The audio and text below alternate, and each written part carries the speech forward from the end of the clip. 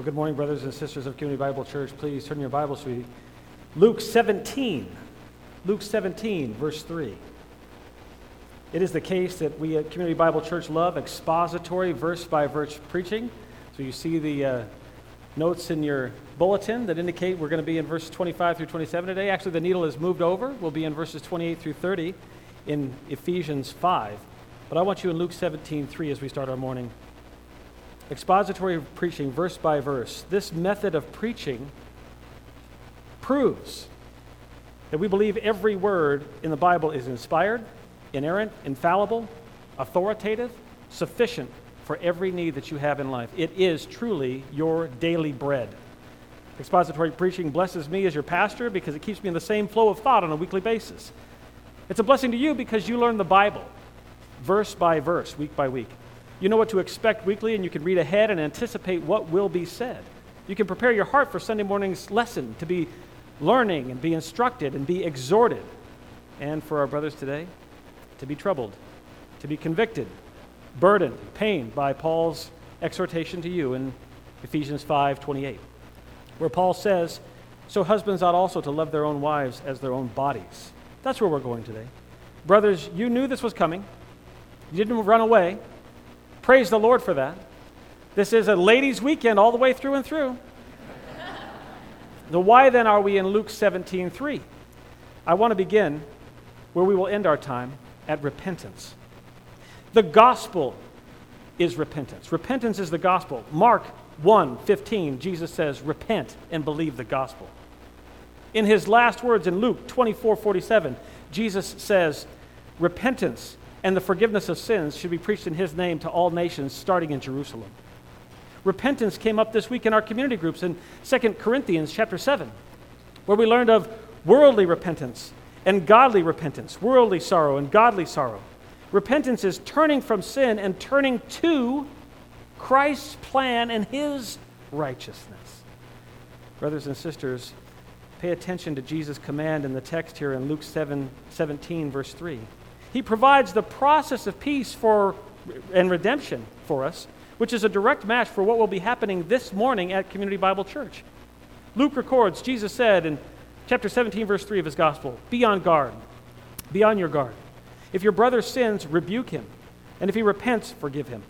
And if he sins against you 7 times a day and returns 7 times saying, I repent, forgive him. Did you see the order there? See the program? That's your outline for Sunday, April 24th. I will do the rebuking of the husbands for 1 hour from Ephesians 5:28 through 30. Husbands, you will do the repenting, and wives, you will do the forgiving. Now, do we all understand our part in this process? Okay, fantastic, good. Okay, the day is set then. This will be a good day. And for the joy set before us, then I would ask that you please turn in your Bibles to Ephesians chapter 2. Ephesians 2. We will return to our discussion about marital redemption and husbands loving wives in chapter 5, but only by way of review about this, about how and why Paul can make these bold commands that we read in Ephesians 5:25, 28, and 33, where he says 3 times in 9 verses, husbands, love your wives. This command is so countercultural when it was spoken 2,000 years ago, and yet it is so necessary for Christ's plan for his church. This command, I should say, literally changed the world. Not in its own strength, so to speak, but certainly coupled with the force of all the New Testament revelation, which points to Jesus Christ dying to save sinners, who collectively are called the church, the body of Christ, even the bride of Christ. You see, friends, God's glory is tied to biblical marriage in a very profound way. One man, one woman, just like Jesus and his bride, the church. We will see the boldness and the certainty in our text today. The boldness of the Bible's claims and commands creates a confrontation and even anger in a sin-sick, sin-filled world. Even Christians take great exception to being bossed around by the Apostle Paul. You have New York Christians, Italian, Sicilian, Russian, Jewish Christians. These are the kind of Christians that they don't let anyone boss them around ever, not even the Apostle Paul. To those bold Christians, they would instantly ask something like, who does Paul think he is, commanding me? Where does he get the authority to command me around? That's a great question. And the answer for that question is in chapters 1 to 3, where Paul teaches you about salvation. God's view of salvation is what he teaches in chapter 1 of Ephesians. In chapter 1 of Ephesians, you have what I call Trinitarian salvation. The Father, the Son, the Spirit, all actively working together to bring about your salvation. It's what I call monergistic salvation, as opposed to synergistic salvation. A synergistic salvation where you work and God works and somehow the two just come together, that's not in the Bible. What is in the Bible is a monergistic salvation. You see it in chapter 1, where God does the work. He is the agent of salvation. Salvation is entirely one-sided. God saves his enemies against their free will. That's a good thing, right? And just in case you didn't get the picture of salvation in Ephesians 1, which I also like to call the heavenly vantage point, Paul writes Ephesians chapter 2, which presents man's view of salvation, which is where you're at now, which opens up with these words. Chapter 2, verse 1, and you were dead in your trespasses and sins. Oh, but then verse 4, what's it say? But God, being rich in mercy because of the great love with which he loved us, even when we were dead in our transgressions, made us alive together with Christ. By grace you have been saved. Verse 8 says, for by grace you have been saved through faith, and that not of yourselves, it is the gift of God, not as a result of works, so that no one may boast. Verse 10 says, for we are his custom craftsmanship, his meticulously special detailed piece that he's created in Christ Jesus for good works, which God prepared beforehand so that we would walk in them. And at this point, even our New York Christian brothers and sisters would have reason to put their hands over their mouth and repent. We are plainly taught by Scripture. God is the Creator, the Savior, the Lord, sovereignly in control of all things. Salvation is a free gift that he applies. It's given to those who don't deserve it and could never earn it. Not only does God give salvation, furthermore, he's prepared good works for those elect, adopted, redeemed, saved children to do. Turning your Bibles now to Ephesians 5, verse 15. If by the power of the Holy Spirit of God you are able to understand what I'm preaching to you, then you, friend, must ask the question, what does God want me to do? How must I respond to God? Well, let me give you 4 quick answers to those 2 questions in case those are what's on your mind this morning. Number 1, bring glory to God with the whole of your life. This is the reason for your existence, the purpose of your life. Bring glory to God. Quick response, number 1. Number 2, read his word. Number 3, believe his promises. Number 4, what's it going to be? Obey his commands. These simple 4 responses. Bring glory to God, read his word, believe his promises, obey his commands. Your obedience is glory to God. Friend, obedience will work out extremely well for you in this life, for God's glory and for your good. And next, you should be asking the question, well, then what does God expect from me? What are his commandments? How do I go about generating glory for him? Glad you asked. You're in Ephesians 5, verse 15, where we received Paul's 5th and final walking command in this text. This is walking, how you live, living, walking. He uses this illustration. He's already told God's elect, adopted, redeemed, saved children, those whom he has given ears to hear. We like this acronym at CBC, EARS, E-A-R-S, election, adoption, redemption, salvation. Paul has commanded these ones in chapter 4, verse 1, saying to you, Christian, walk worthy of the calling into which you've been called. Chapter 4, verse 17, don't walk like your old Gentile ways. Don't live in those evil ways. Chapter 5, verse 1, or verse 1 and verse 2, imitate God, walk in love, just like Jesus Christ loved you.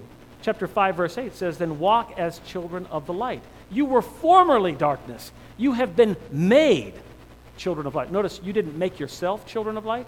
You have been made children of light. Verse 15, then Paul says, you can read it in the text with me, verse 15, therefore, be careful how you walk, not as unwise, but as wise, making the most of your time because the days are evil. And so then do not be foolish, but understand what the will of the Lord is.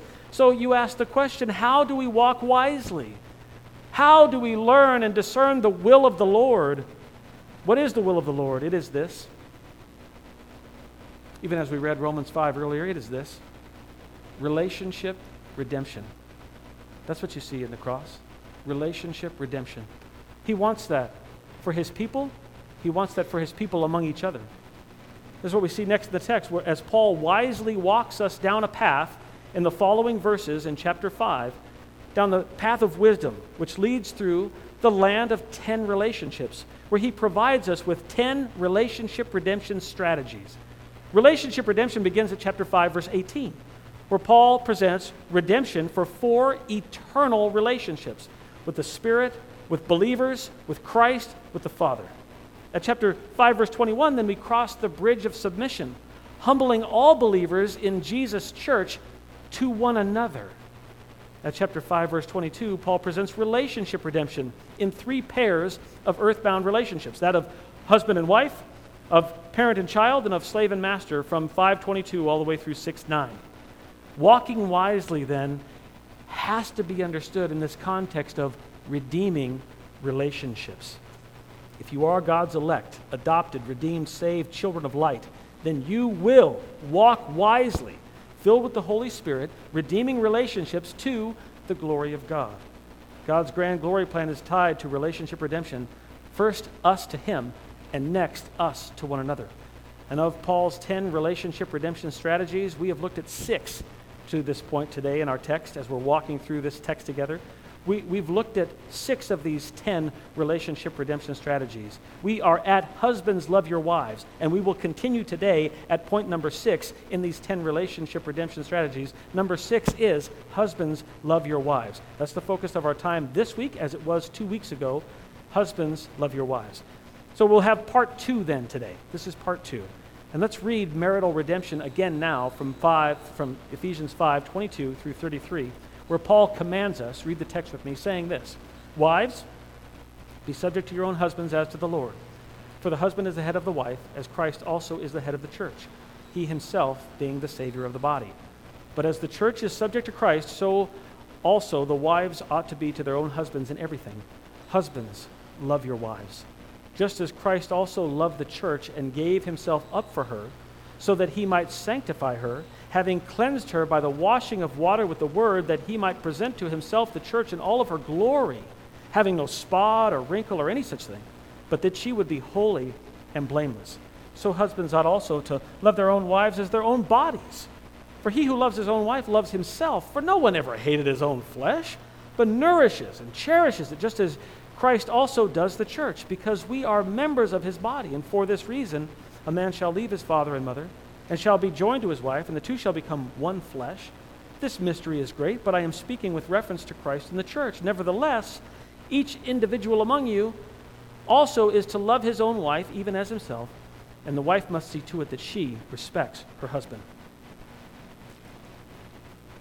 Nowhere does the Bible offer a more direct or sustained explanation of biblical marriage and marital redemption than in these 12 verses presented by Paul. 75% of these 12 verses are directed at husbands, commanding and reasoning with us, men, to love our wives. That's 9 of these 12 verses. Last week, I shared with you an outline for these 9 verses addressing husbands, and I told you in the text that Paul illustrates the sum total of Christ's love for the church in 3 distinct images. We went over image 1 last week. It's in the text there that Paul paints the impossible task of loving Christ in 3 powerful portraits of love. The sum total of Christ's love is seen in these 3 portraits that Paul paints. The first is the sanctity of love. We saw that last week in verses 25 to 27. Second, and for today, we will look at the unity of love in verses 28 through 30. And third, next week, we will look at the mystery of love in 31 to 33. The sanctity of love, the unity of love, the mystery of love. Last week, this week, next week. Last week, or actually said 2 weeks ago, before Resurrection Sunday, we tackled the sanctity of love, where Paul expects husbands to love our wives just like Christ loved the church, through sacrifice and sanctification unto glorification.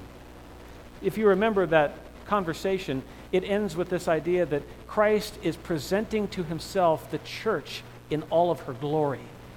It's a heavenly thought. It's an eternal state thought. Christ has been blessing his bride for the last 2,000 years and won't stop until he presents her to himself in heaven forever, having no spot or wrinkle or any such thing. The sanctity of love is Paul's highest reasoning for husbands to love their wives. It might be so high in Paul's thinking that maybe it goes over the heads of some of the strong-willed and stubborn men among him and maybe among us, which is why Paul shares a second powerful portrait in Ephesians 5:28 through 30. As if the first portrait of a husband's love wasn't hurtful and instructive enough for us, today we come to Paul's second portrait, number 2 in your notes, and the focus of our time this week. Number 2, the second of 3 powerful portraits, the unity of love. The unity of love.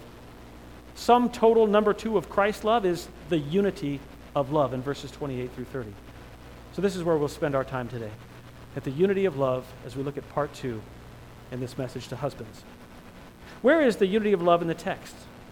Unity is understood in this text in bodily oneness.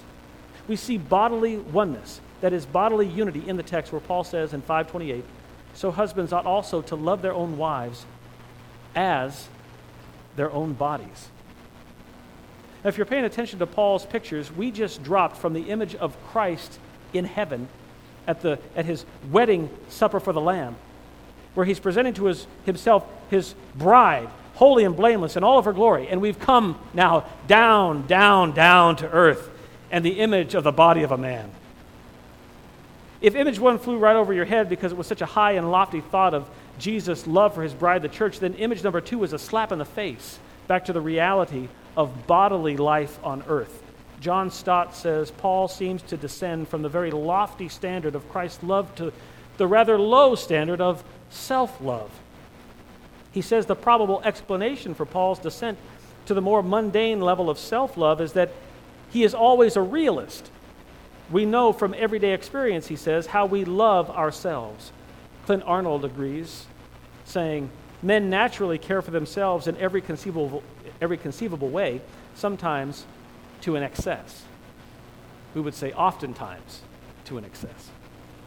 So Paul attacks husbands here on a very base level, on the level of unity, even the unity that husband knows and experiences inside of his own flesh, inside of his own body. Because once you are married, biblically, you are one flesh with your wife. And Paul knows you love your body and that you go to great lengths to care for it. John MacArthur says, at no time in modern history have people more sinfully pampered, protected, nourished, and indulged the body as in our own day. The amount of money spent just to decorate, protect, enhance, comfort, and display the body is incalculable. Brothers, this is not those other people in the world outside these doors. This is us. We do this. This is you. Take responsibility. Repent, even now. Turning your Bibles into 1 John chapter 4. 1 John 4, we'll look at verse 7. We love to love ourselves, from entertainment to animals for companionship, from physical fitness to food, from clothing to cars, from together vacation time to private alone time. We take care of number 1. We do it daily. We do it continually. Husbands, brothers, this text is a rebuke to us. Paul is saying, if you won't see the love of Christ for his bride, then at least see the love you have for your own body. Offer that same bodily love to your wife. She is your body. Love in Ephesians 5:28 is not eros love, that's erotic love, nor is it phileo love, which is brotherly love. This is agape love. It's used 6 times in 9 verses. It is the highest, most selfless, unconditional love, understood best as the love of God. You're in 1 John chapter 4, where we read a lot about the love of God. It gives us the explanation of the love of God, where John says in 1 John 4, verse 7, Beloved, let us love one another, for love is from God. And everyone who loves is born of God and knows God. The one who does not love does not know God, for God is love. By this the love of God was manifested in us, that God has sent his only begotten Son into the world so that we might live through him. In this is love, not that we loved God, but that he loved us and sent his Son to be the propitiation, the satisfaction of God's wrath for our sins. Verse 11, Beloved, if God so loved us, we also ought to love one another. John is saying all Christians must agape love one another, which is absolutely true for all of us in the body of Christ. And then the argument would go, how much more must Christian husbands agape love their wives based on the bodily oneness they share in the covenant union of marriage? The verb creating this command on your life is the verb ophelo, which means to owe, to be in debt to be obligated. John offers this sense of obligation here in 1 John 4:11, saying all Christians in the body of Christ are obligated to love one another. Jesus offers the same sense of obligation to the disciples on the night of glory after washing their feet, saying to them in John chapter 13, verse 14, if then the Lord and teacher of you, I washed your feet, you ought also to wash one another's feet. 1 John 3:16 says, we know love by this, that he laid down his life for us, and we ought also to lay down our lives for our brethren. Do you hear the obligation? 1 John 2:6 says, the one who says he abides in him ought himself to walk in the same manner as he walked. Again, obligation. From love to sacrifice to these walking commands, it seems that John himself is speaking Paul's language right out of Ephesians chapter 5. Turn back in your Bibles there to Ephesians 5. Look at verse 28. With Paul's command to love and his picture of a husband's bodily oneness with his wife, we have to look at this and see that, you know what Paul wants? He wants to start class. He's saying class is in session, husbands. Let's talk about bodily oneness. Let's talk about unity. Let's talk about the unity that you need to experience with your wife. Paul, in the text today, schools husbands on 3 marks of marital unity that demand husbands love their wives. It is here in the text at Ephesians 5:28 that Paul delivers 3 lessons on the unity of love, insisting husbands love like Christ. What 3 lessons on the unity of love demand husbands love their wives like Christ?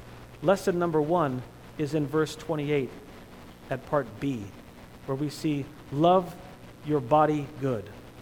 Lesson number 1, he teaches, love your body good.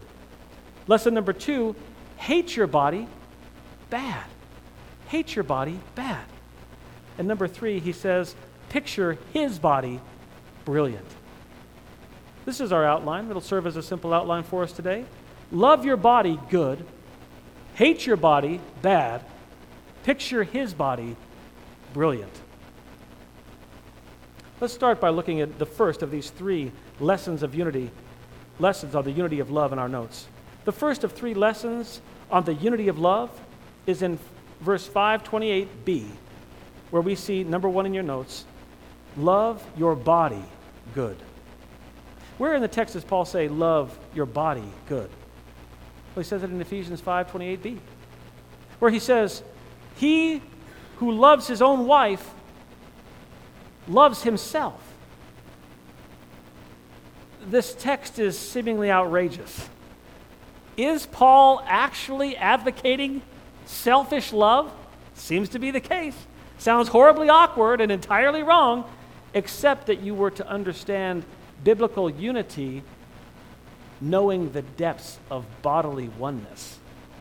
In Paul's worldview, you see, your wife is you.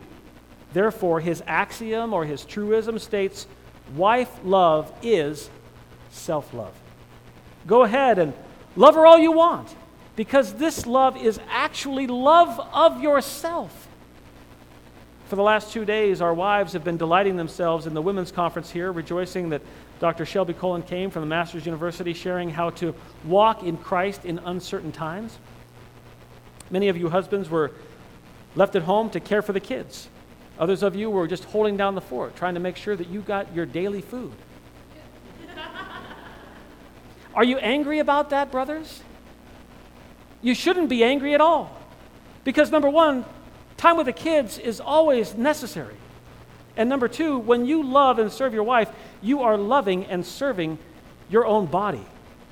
The women's conference was better to our bodies than grouse hunting, hockey, or golf, especially golf. Our flesh is better today because we loved our wives on Friday and Saturday. Do you see how this works? Do you think about love on terms of bodily oneness with her? Some men don't. Allow me to share the story of a husband who was counseled by Paul Tripp, a man named Chris. Chris met his wife Sarah at college and married her because they had similar Christian backgrounds.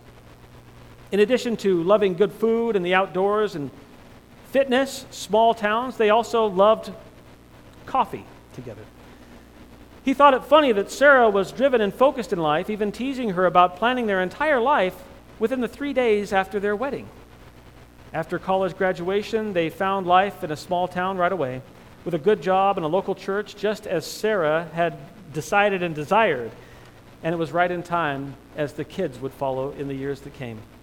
Everything was supposedly going so well, except for this one thing: love in their marriage, love to one another. No one in their church or their family had a clue. They were full of public smiles and private pain. Chris was tired of being controlled and smothered by Sarah and all of her expectations for their perfect marriage together. He moved to a place of silence and distance toward her, retreating to work, to the kids, to service in the church, never willing to lovingly tackle their issues head on.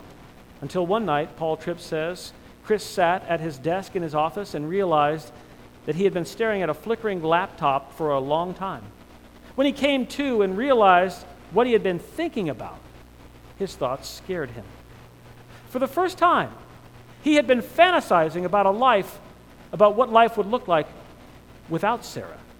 It sobered him that thoughts of being single would be so comfortable and attractive to him, but they were at this time in his life. Clearly, Chris was not meditating on Ephesians 5:28. He had no recognition that marriage to Sarah is oneness to Sarah from Jesus' perspective. He allowed his thoughts to grow cold and loveless. Chris experienced total failure on this point: love your body good.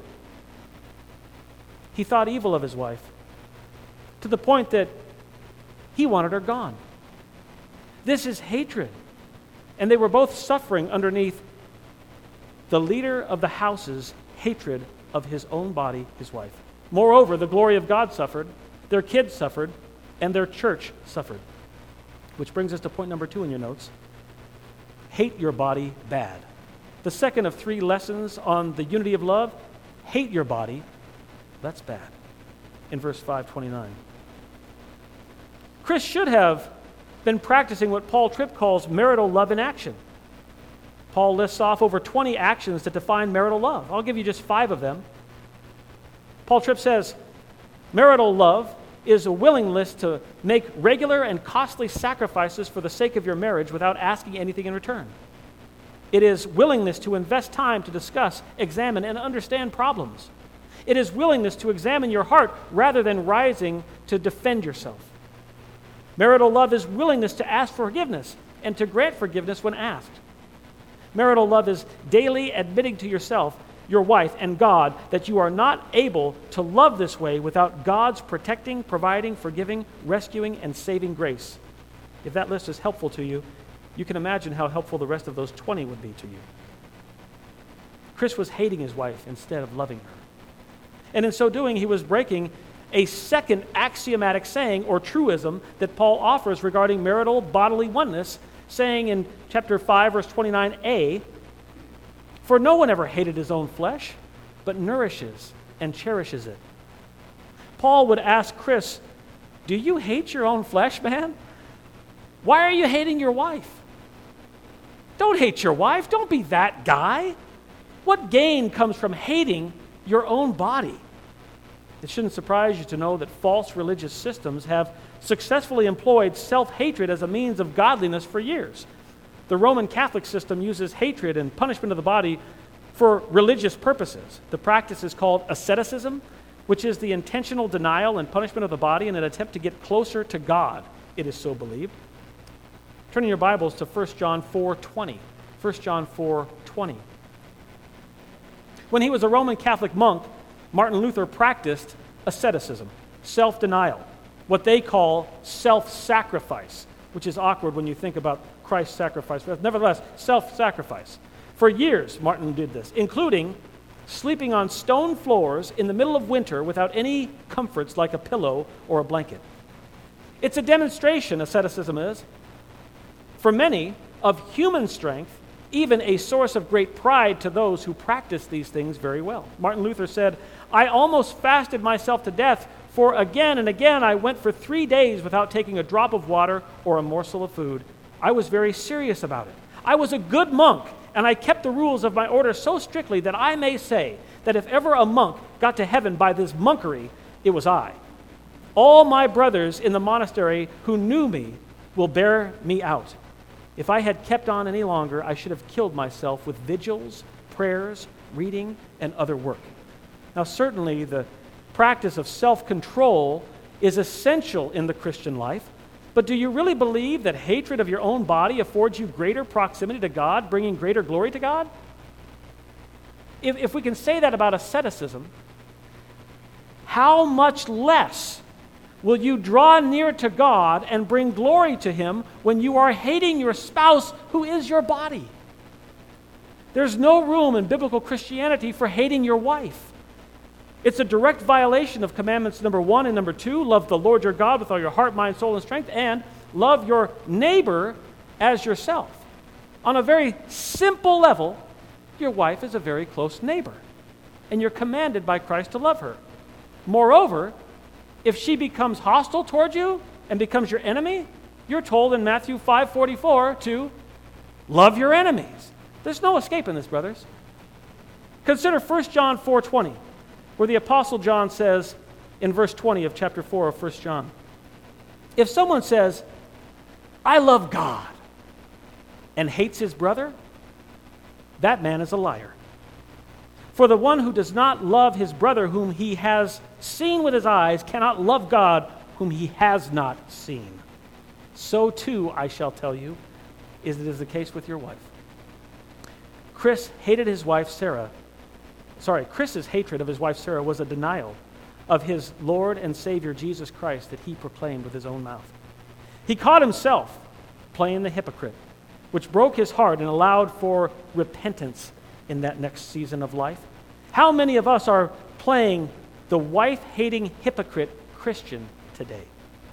Brothers, how many of you are presently hating your wife like Chris? Wives, how many of your husbands have stopped talking, entered silence, except for necessary conversations, and they act like disgruntled house guests toward you? Brothers, how many of your marriages are whitewashed tombs which inside hold dead men's bones? How many of you have filled your heart with hatred of your wife, whether previously or now, when the Bible tells you to love her like you love your own body? Turn back in your Bibles to Ephesians 5:29. Brothers, can't you see? You've allowed the enemy of your soul into your mind if your actions don't agree with Paul that hating your wife is bad.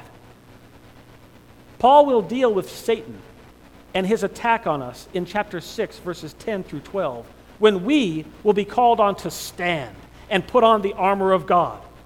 Before we stand and put on the armor of God and battle Satan at chapter 6, verse 12, we need to walk wisely, redeeming our marriages by positively loving our wives good and negatively refusing to hate them. Paul says, don't hate your own flesh. That's stupidity. Rather, in sharp contrast to and opposition of hatred, he says wives should be nourished and cherished just like you do your own flesh. Nourish is the Greek word ektrepho, which means to bring up from childhood, to feed, or to nourish.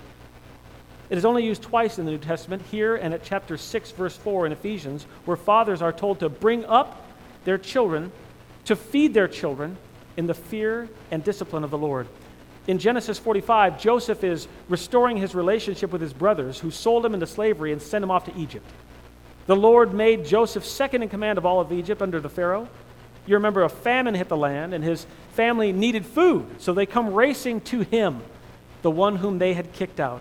And so in Genesis 45, verse 7, Joseph explained to his brothers, saying to them when they showed up for food, God sent me before you to preserve for you a remnant in the earth and to ektrepho you, to keep you alive by a great deliverance. David in Psalm 23:2 says that his shepherd leads him beside quiet waters. Again, this is in the Septuagint, ektrepho, feeding, nourishing, keeping alive and healthy. Turning your Bibles to 1 Thessalonians 2, verse 7. 1 Thessalonians 2, verse 7. Cherishing is the Greek word thalpo, which means to heat, to inflame, or by extension to comfort, to warm, or to cherish. And so we have nourishing, and we have cherishing, and we have thalpo. Thalpo is cherishing. Clint Arnold says thalpo is a word that appears throughout the Bible for the kind of care parents provide for their children.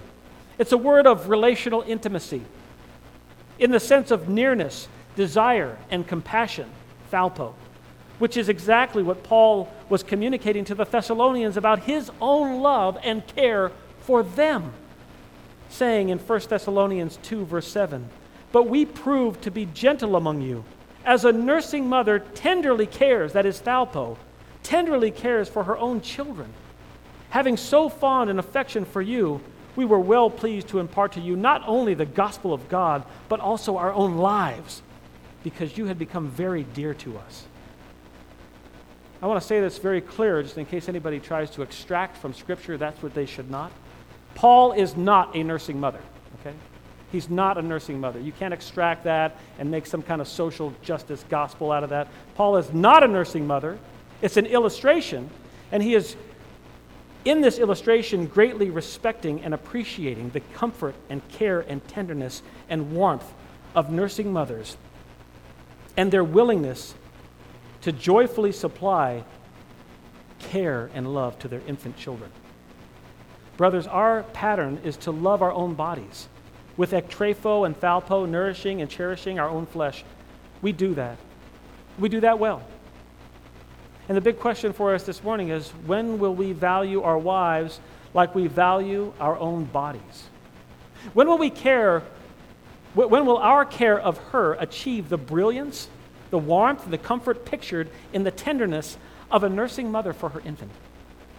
Shall our love for our wives arrive at the brilliance pictured in Jesus' love for his bride, the church? Yes, absolutely. That's the goal. Turn back in your Bibles to Ephesians 5:29, and we'll look at the second half of that verse, B, where we've come to the third point in your notes today. The third of three lessons on the unity of love. Picture his body brilliant. Lesson number 3, picture his body brilliant. Chapter 5, verse 29b. This freshman level class in marital unity is not complete until Paul paints his most powerful portrait of bodily oneness.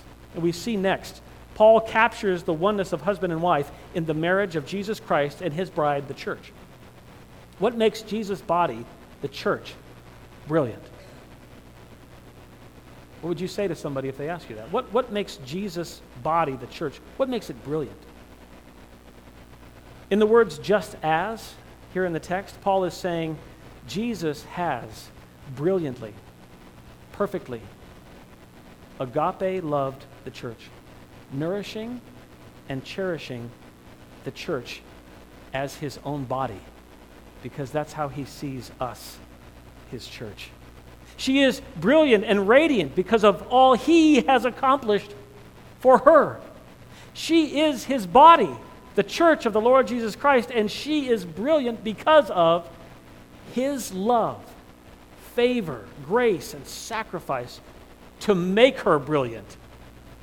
Harold Hoehner says, even with all of its imperfections, Christ nurtures and takes tender care of his body, the church, to which we are all blessed to be part of.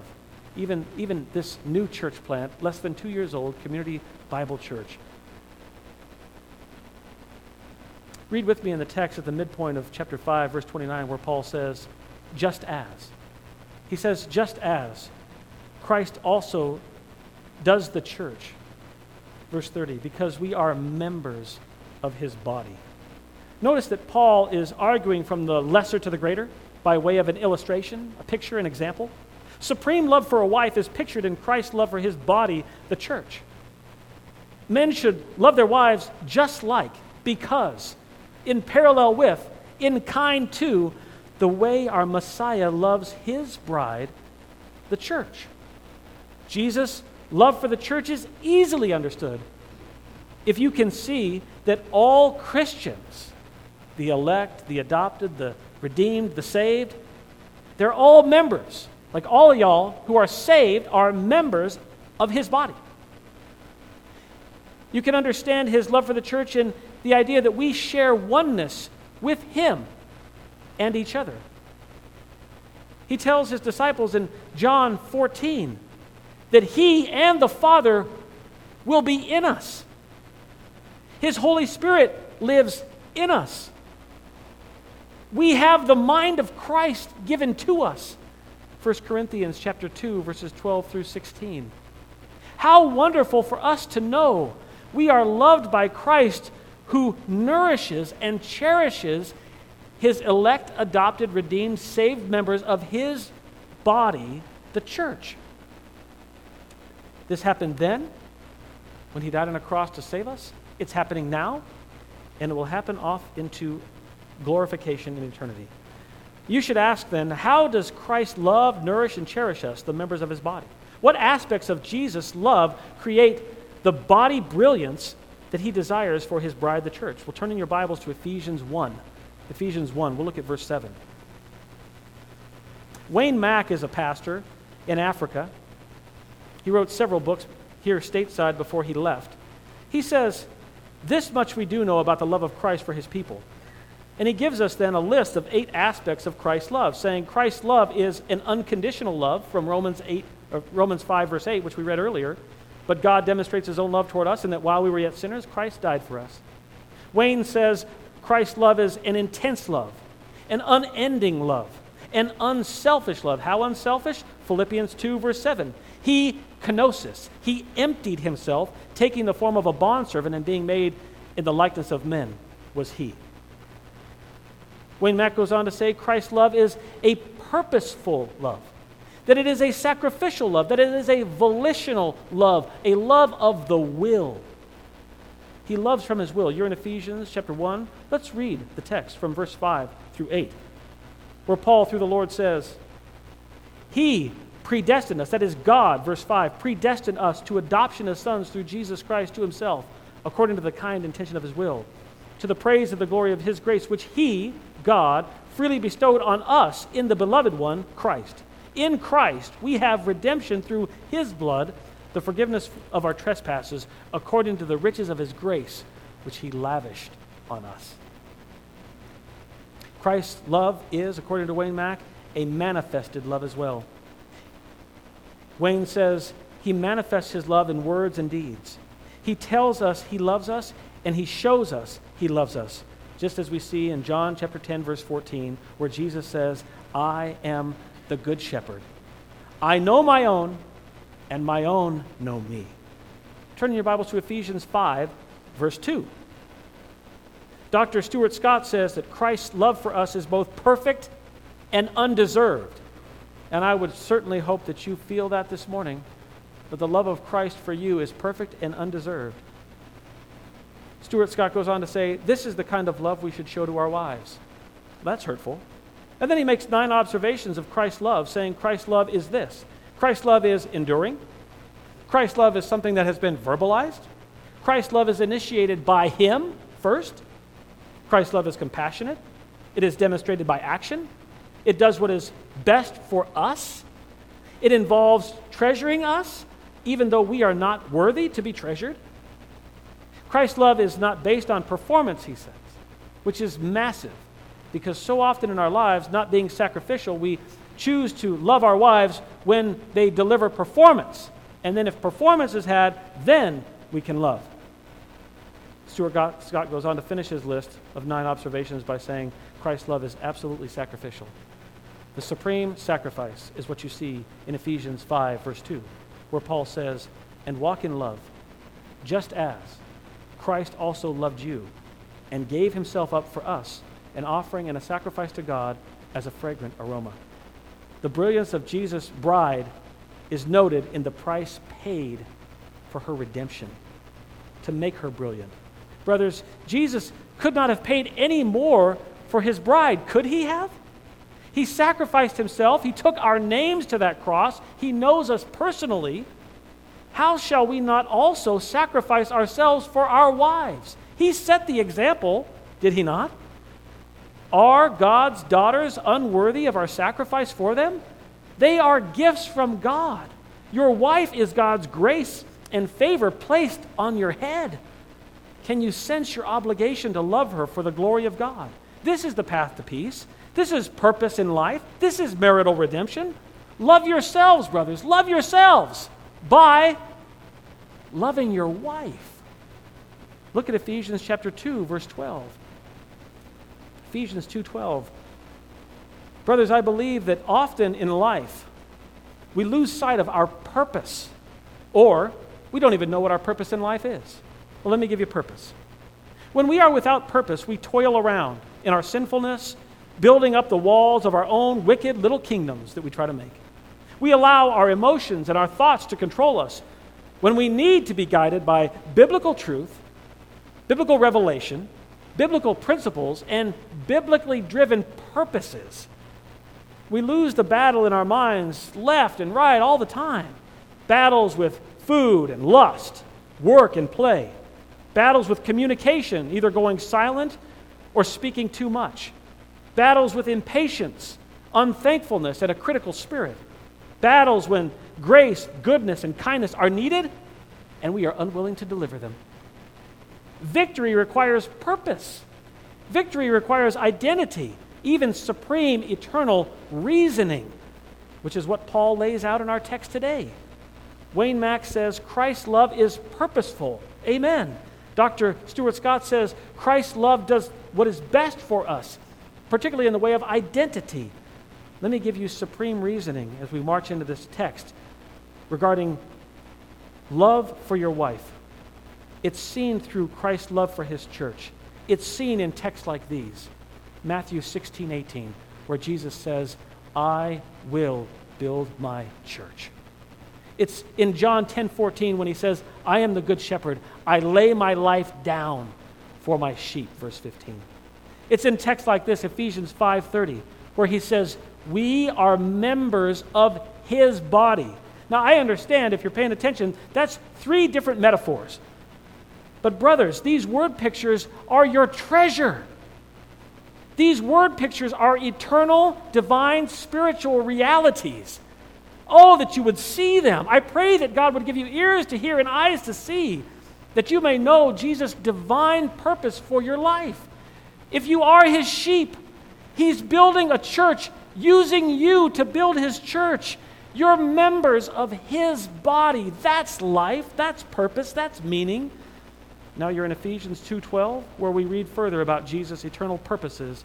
He purposed to die on a cross to reconcile all kinds of men to God through his body. This was the only path to peace and reconciliation for his bride, the church, that would allow him to build her up into all the glory and splendor that he wanted for her, even into a spiritual temple for the Lord. We read from Paul in Ephesians 2, verse 12 and following. He says, remember, chapter 2, verse 12, remember, Christian, remember that you were at one time separate from Christ, excluded from the commonwealth of Israel, and strangers to the covenants of promise, having no hope and without God in this world. But now, in Christ Jesus, you who were formerly far off have been brought near by the blood of Christ. For he himself is our peace, who made both groups into one and broke down the barrier of the dividing wall by abolishing in his flesh the enmity, the hostility, which is the law of commandments contained in the ordinances, the 10 commandments, so that in himself he might make the two into one new man, thus establishing peace, and might reconcile them both in one body to God through the cross, by it having put to death the enmity, the hostility that existed. Verse 17, And he came and preached peace to you who were far away, and peace to those who were near. For through him we both have our access in one Spirit to the Father. And so then you are no longer strangers and aliens, but you are fellow citizens with the saints, and are of God's household, having been built on the foundation of the apostles and the prophets, Christ Jesus himself being the cornerstone, in whom the whole building, being fitted together, is growing into a holy temple in the Lord, in whom you also are being built together into a dwelling of God in the Spirit. Know your purpose in this life. Know your purpose. Know your place. If you're not in the church, where are you? There's so much happening for Christ in his church. Where do you get to go to be washed and cleansed and bathed and refreshed and renewed in these truths? Where do you go? You read your Bible, don't you? You come to church, and not just for the holidays, but you come every week because you have a longing and a desire to know these truths. You get involved with community groups. You do your Bible study, feasting on the Word of God.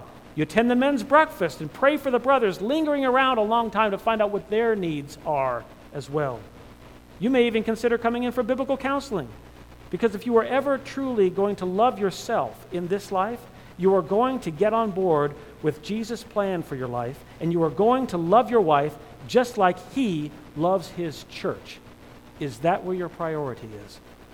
Turn in your Bibles to Luke 17. Luke 17. We know righteousness. We know the will of the Lord. We know Jesus' great purposes for us. When will we simply repent, believe, and obey?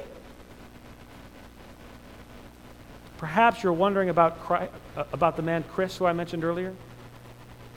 Chris and Sarah. Did he reconcile his marriage to Sarah? How did he do that? What happened with Chris and Sarah? Paul Tripp says that Chris and Sarah were brought to the end of themselves through their loveless drought. Their sad moment, he says. That moment, that night on the computer, when he finally caught himself hating his wife. That deep, dark moment was a moment of wonderful, God-given, grace-infused repentance opportunity. Theirs was a story of persevering and transforming grace. You see, it turns out that Chris confessed that he had never loved Sarah in the fullest sense of biblical agape love. He confessed he never did that. He repented and sought her forgiveness. Sarah forgave Chris, and from that point they were wisely walking the path of marital redemption as Chris truly began to love his wife like his own body. Dare I say, Chris truly began to love his wife like Christ loves the church. Someone will cry out, but he's going to fail again. He's going to fail again. You're going to fail again. What do you say about that, preacher? Let me tell you what I say about that. That's obvious. There's no one in here who's perfect. If you're perfect, you came to the wrong place. A bunch of unperfect people in here. We know this. We know you're going to fail again. But what does Jesus say? What does Jesus say in Luke 17, 3 and 4? He says, be on your guard. If your brother sins, rebuke him. And if he repents, forgive him. If he sins against you 7 times a day and returns to you 7 times saying, I repent, forgive him. Brothers, the charge for you today is to love your wife good, to hate your wife never, to rejoice in the bride of Christ always, because there is purpose and meaning and identity for your life. My hour is done. You have sufficiently been rebuked, brothers. Your task is to repent. And as we think about your repentance and the need for your wife's loving forgiveness I will pray for both of you. Let me pray for us now.